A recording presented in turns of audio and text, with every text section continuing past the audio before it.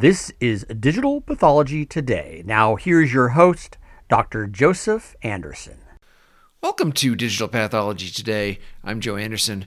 Tom Barr is a true industry veteran in digital pathology. We're going to be talking today about what it was like in those very early days of whole slide imaging and implementing digital pathology. What were some of the barriers we had to overcome? Tom was instrumental in developing the virtual imaging for pathology education and research software tool, otherwise known as Viper, at Nationwide Children's Hospital. He was also instrumental in implementing digital pathology programs for clinical trials with some of the major cooperative groups, and was also involved in the digital pathology system for the Cancer Genome Atlas program. He is currently the founder of HyperPath Solutions, and we're going to see what he can share about that venture with us as well.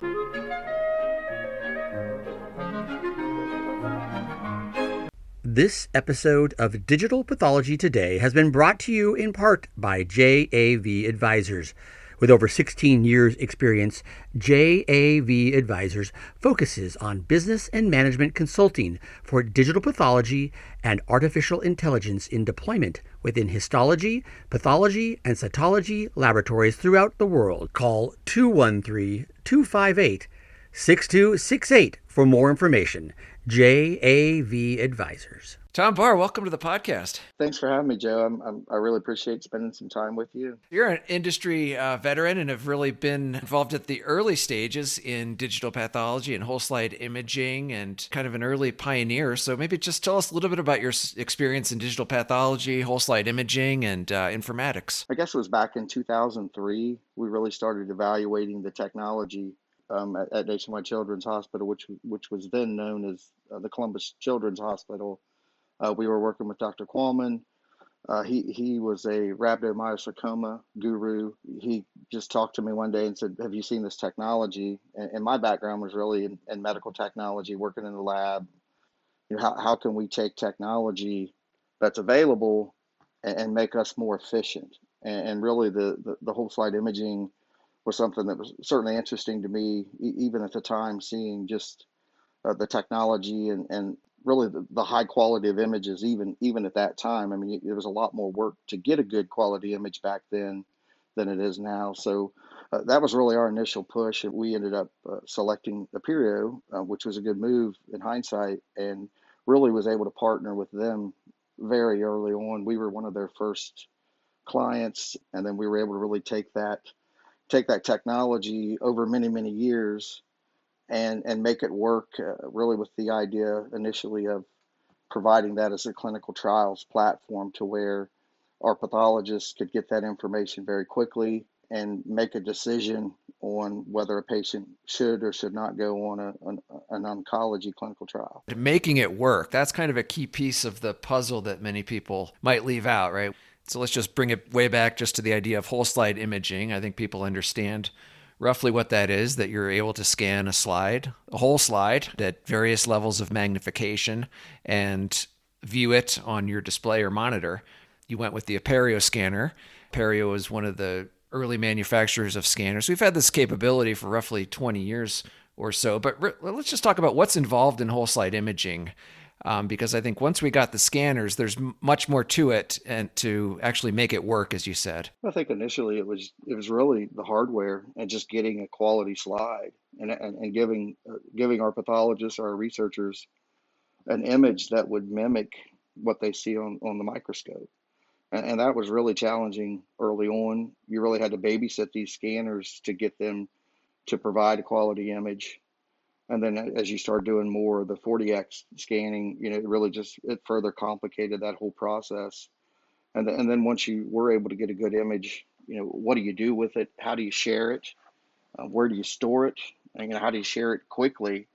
Because I think, especially back then, bandwidth limitations, and we still have that today. But, at the time, we were sharing this data out with pathologists all over the country. And, we used to always say, we had a very good relationship, developed a really good relationship with the Ohio Supercomputer Center at the time. And that was a huge advantage to us because as we were having conversations with our people at Children's, hey, these images are about a gigabyte each, right? Well, that was very scary back then, because a gigabyte of data meant something different really to us when we hear it than when we hear it today.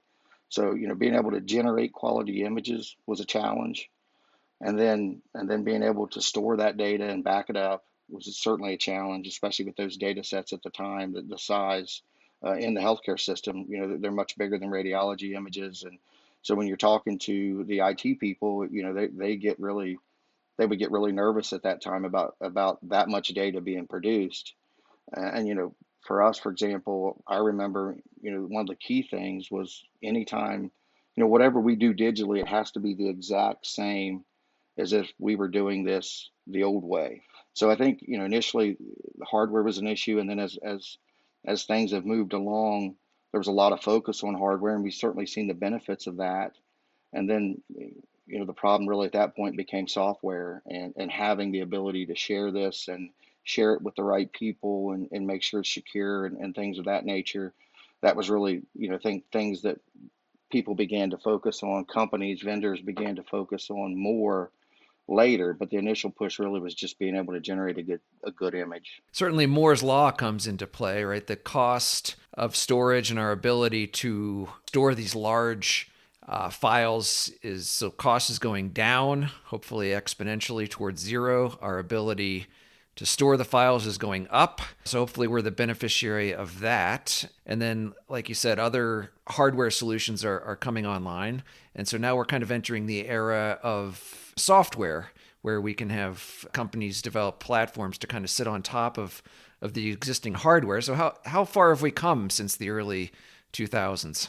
We've came a long way, and like you said, Moore's law is certainly part of that, because the cost for storage and has really, it's went down significantly. I mean, if you go to Best Buy or somewhere, and you could, I think I bought my kid a 4 terabyte drive for $60, and if you'd have told me 20 years ago you can get 4 terabytes for $60, eventually I would have said no way.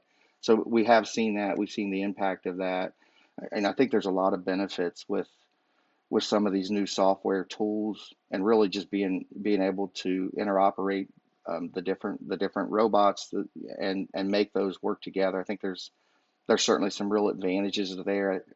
I believe just with some of the hardware companies really focusing on hardware, it really opened up opportunities for some of these what I would consider really middleware software applications, to where they can not only serve that information out quickly, but really be able to to collect a lot of information with that, to enrich that data set. And that was a missing piece for many years. But I think, progress has certainly been made. It's exciting to see where it's at today. We've joked in the past that, if you'd go to a conference 15 years ago, there would be a few people, you and maybe another person or two in the back corner, that's talking about whole slide imaging or digital pathology. And that's really shifted now to where, we have conferences, and have had conferences for many years that's focused just on this one field. It's pretty cool to see happen firsthand. We're kind of in the midst of the perfect storm. I think we've seen vast improvements in technology, and then this global health emergency kind of gave us an extra shot in the arm to really, now we have a focus on digital pathology and working strictly digitally and even remotely. So I think we're in very exciting times. Let's talk about networking and interoperability. You identified the need at your hospital, and so it's one thing to be able to scan the slides and have the pathologist review cases in a single institution, but what about when you want to start sharing cases nationwide or even within a department? There comes the need for networks and then all of the components to work together. So how did you go about that, going from just one pathologist looking at cases at Nationwide Children's Hospital to developing a network, and then even developing tools to link institutions together and so forth? And that was a big challenge for us, and I think a challenge for a lot of people, being able to do all that in one place. It's not easy, but when you start, expanding that out, and having the need to, for pathologists at different facilities, or, for us, a lot of our pathologists would even, they would review cases in the evening at their house. And, early on, the easy way for us to get around that was we would use the hardware, generate the images, put them on an external hard drive, and send them out. And obviously, that was a step forward, but still, our goal was really to be able to share this stuff quickly so that initially patients could get put on the right clinical trial much faster than what we had done the old way. So the hard drives was a band-aid at best. And then we really looked at working with as high a provider as we could find to serve images out from our facility, as much bandwidth as we could possibly have, getting that out, understanding that you're still going to have a pathologist that's on on his Wi-Fi at his house, right? So that still presented a lot of issues. I think a lot of the compression schemas, for example, going from JPEG to JPEG 2000 several years ago now, that was a huge help with that because you were still getting a very high quality image, but it was smaller, about 25% smaller, which meant that these pathologists or researchers could get this data quicker. But we still had limitations even with that, and I think I can remember one researcher, or one pathologist in Kentucky, and we were having all these problems. We were jumping through all these hoops. We were doing whatever we could to look at what else is going on with the server, looking at the logs, what else, or something wrong on our end, only to find out that he was sitting in his lazy boy reviewing cases over his home Wi-Fi, and it really led us to the we can only do so much. I mean, certainly we can optimize our network. We can use a really big pipe to push data out. But if they're reviewing cases and it's got to go through a straw, we always use the analogy. We felt like we were pouring the data out from a 55-gallon drum, but if it has to go through a straw to get to your house, if you're reviewing there, then there's issues there that we really just can't. It's difficult for us to fix for you. But being able to make the better compressions was huge. Bandwidth going out was huge, and even hardware on computers, on their laptops or on their reviewing stations. As that improved, it helped as well. We even looked at prefetching some things that we had done in digital or in radiology 20 years ago. If we know what images are going to be needed next, putting those on faster disk storage. So we did some things like that to try to help that process, and I think a combination of those things helped it improved. But there were still limitations, and there's still limitations today. I think there's a lot of applications in digital pathology. I think that's an understatement. Many applications in different workflows. We're doing different things. And it sounds like you were focused largely on clinical trials, which I think is going to be a huge opportunity for digital pathology, really to enhance the results of the trials for the benefit of patients, but also to increase the participation or extract as much information from the histological images in these trials. So you talked about working with some of the cooperative groups such as the GOG or the COG, and there's many out there. It's like an alphabet soup. So we have SWOG, the NSABP, and so on. So I think that this is a huge opportunity. So maybe tell us a little bit about your early work with these cooperative groups and kind of what the needs of the groups were and where things are going. Certainly, there's a huge opportunity there. In the beginning, developing software, we developed a LIMS system and a document management system and some other things really specifically for the biorepository. We were initially begging pathologists to use the technology and trying to show them, here's an opportunity to help get these patients on the clinical trial, the right clinical trial. We were competing with slamming glass. These pathologists are really good at slamming glass. They're really quick at doing their work that way. How do we make the technology better? What can we do? But in addition to that, really presenting this back to the pathology communities that we were working with is, there's other opportunities here. There's things that you can gain and data that's available when that becomes a digital image that's not available to you on a glass slide. So we really preach another tool in the tool belt.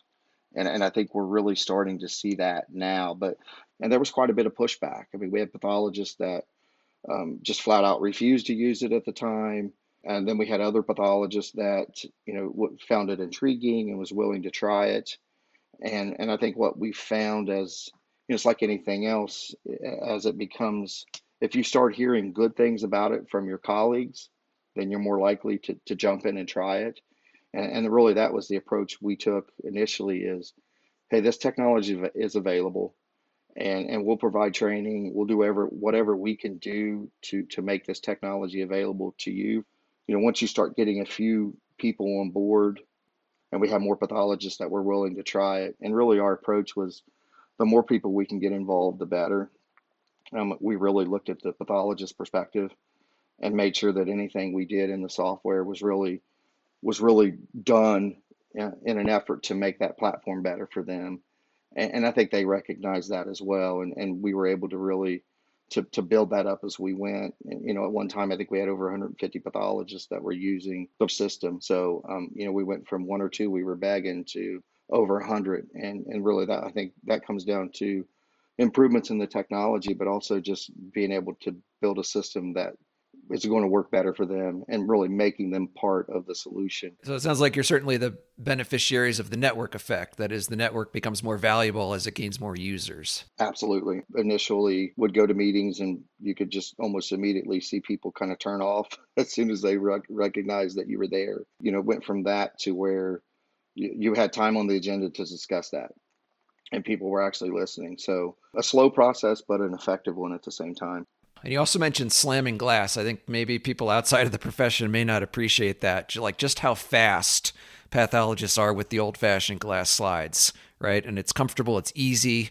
They've been doing it for years and years and years. So to switch abruptly to a computer monitor could be quite a shock to their system. It also highlights that there's secondary benefits. So maybe making the primary read or the primary diagnosis might be much easier slamming glass or just moving that glass slide quickly across your microscope, but for the purposes of a cooperative group, or especially creating a biorepository where this is a living, breathing thing where you're going to be accumulating data, there's certainly going to be benefits to a digitized system. And ultimately, that's where we want to go. And the slamming glass might not be the best approach for that. It also highlights that many different use cases, not only making the diagnosis.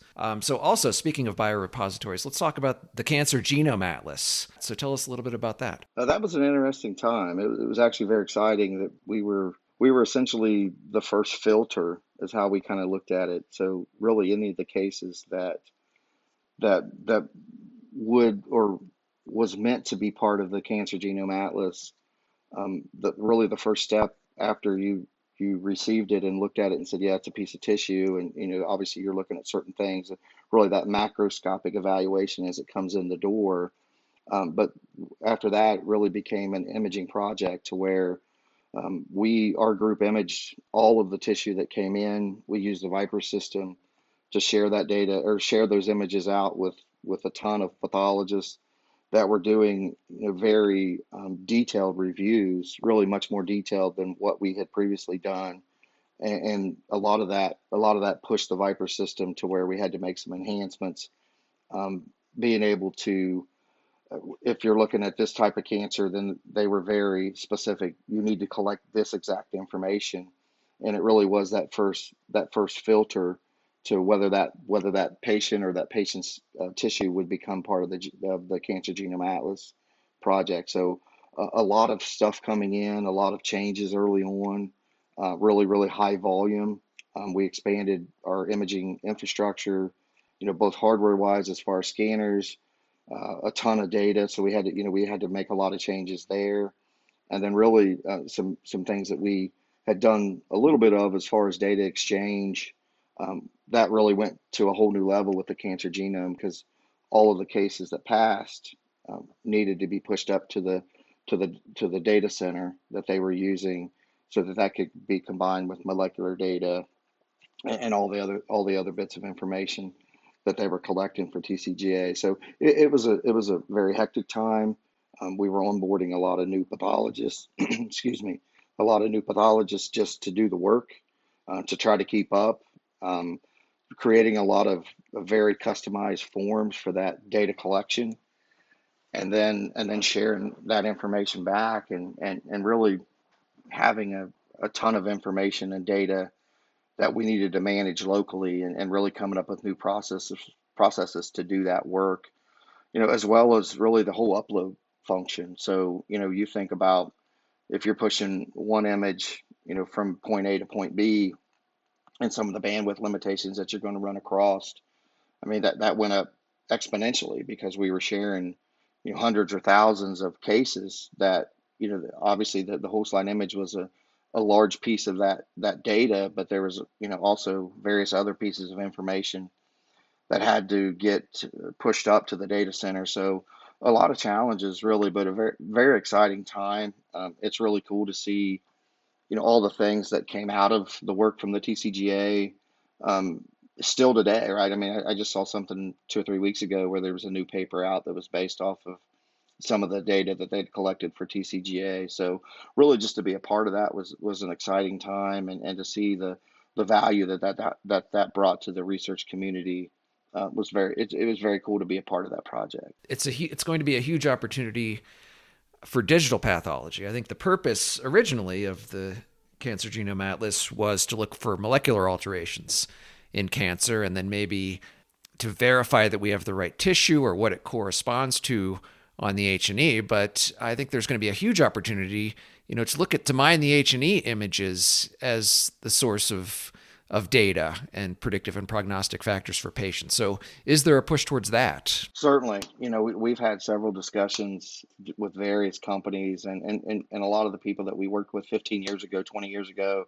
they're now involved with, deep learning or AI, whether that's from a commercial perspective or, more of an academic perspective. And I don't believe I've had one conversation with anyone that hadn't already started evaluating or been evaluating or had already evaluated the data that was collected and shared as part of the TCGA. So I think, any of the AI companies that you're talking to, that was certainly some of the early work that they were looking at. Some of that data being publicly available, I think has been a huge push for these AI companies to get started and to really just move forward. So it even though that wasn't the intention, I think initially, like you said, there's certainly been a benefit there from a deep learning and AI perspective. Yeah, I think the future is going to be very bright in terms of collecting data and mining data from histologic images. So, Tom, can you share anything about what you're currently working on now with us?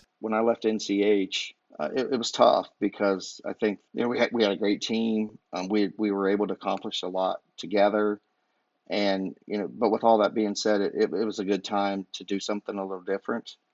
And in the back of my mind, even then, I was thinking it's probably not a good time to jump out of this digital pathology field just because, like we've been talking about, just to see the progress that's been made and really to see where things are at today compared to a decade ago, and where they'll be in the future.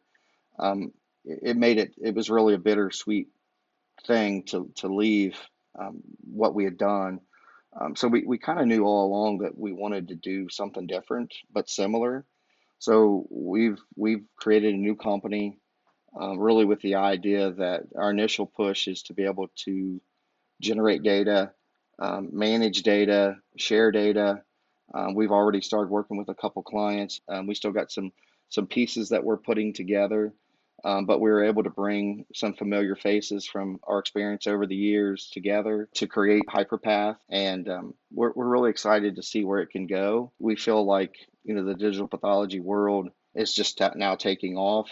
We feel like we can bring an abundance of experience, and again, our initial push is generate, manage, share whole slide imaging data.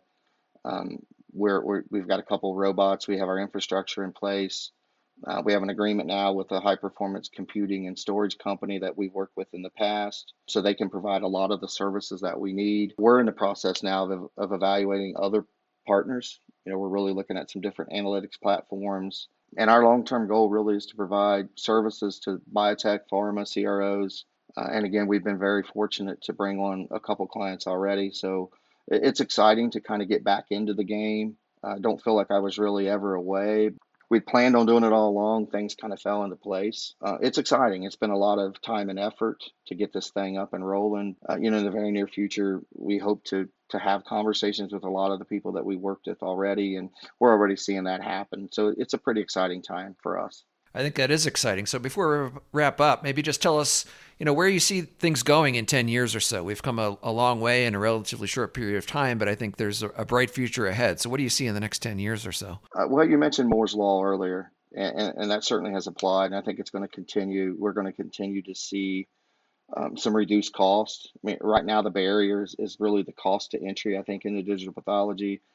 As more competitors come in, that's going to get better. I really feel like the next 10 years are going to be mind blowing, to be honest with you, because I feel like a lot of these companies, some of these AI companies today are doing some really, really neat stuff, being able to see things that maybe we never didn't realize existed before. And that's really one of the nice things about the technology. As you collect that data is available. It's not a glass slide that goes into a drawer somewhere, or maybe it gets lost over time.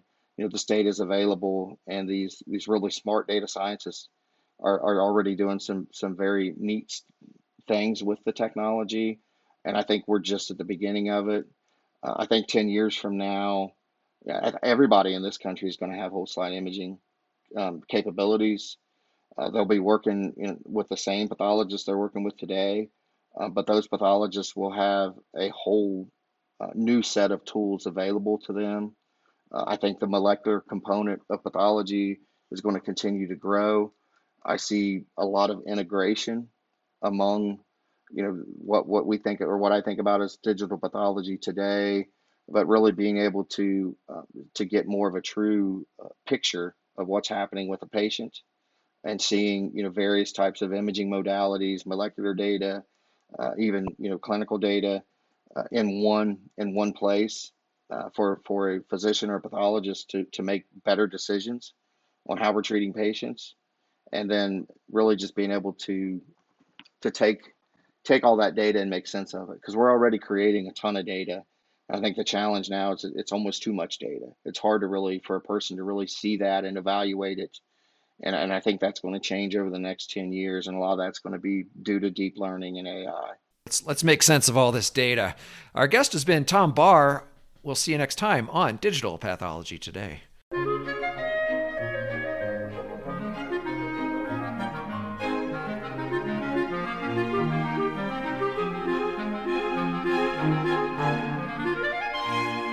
This has been Digital Pathology Today. Please be sure to subscribe. Thanks for listening.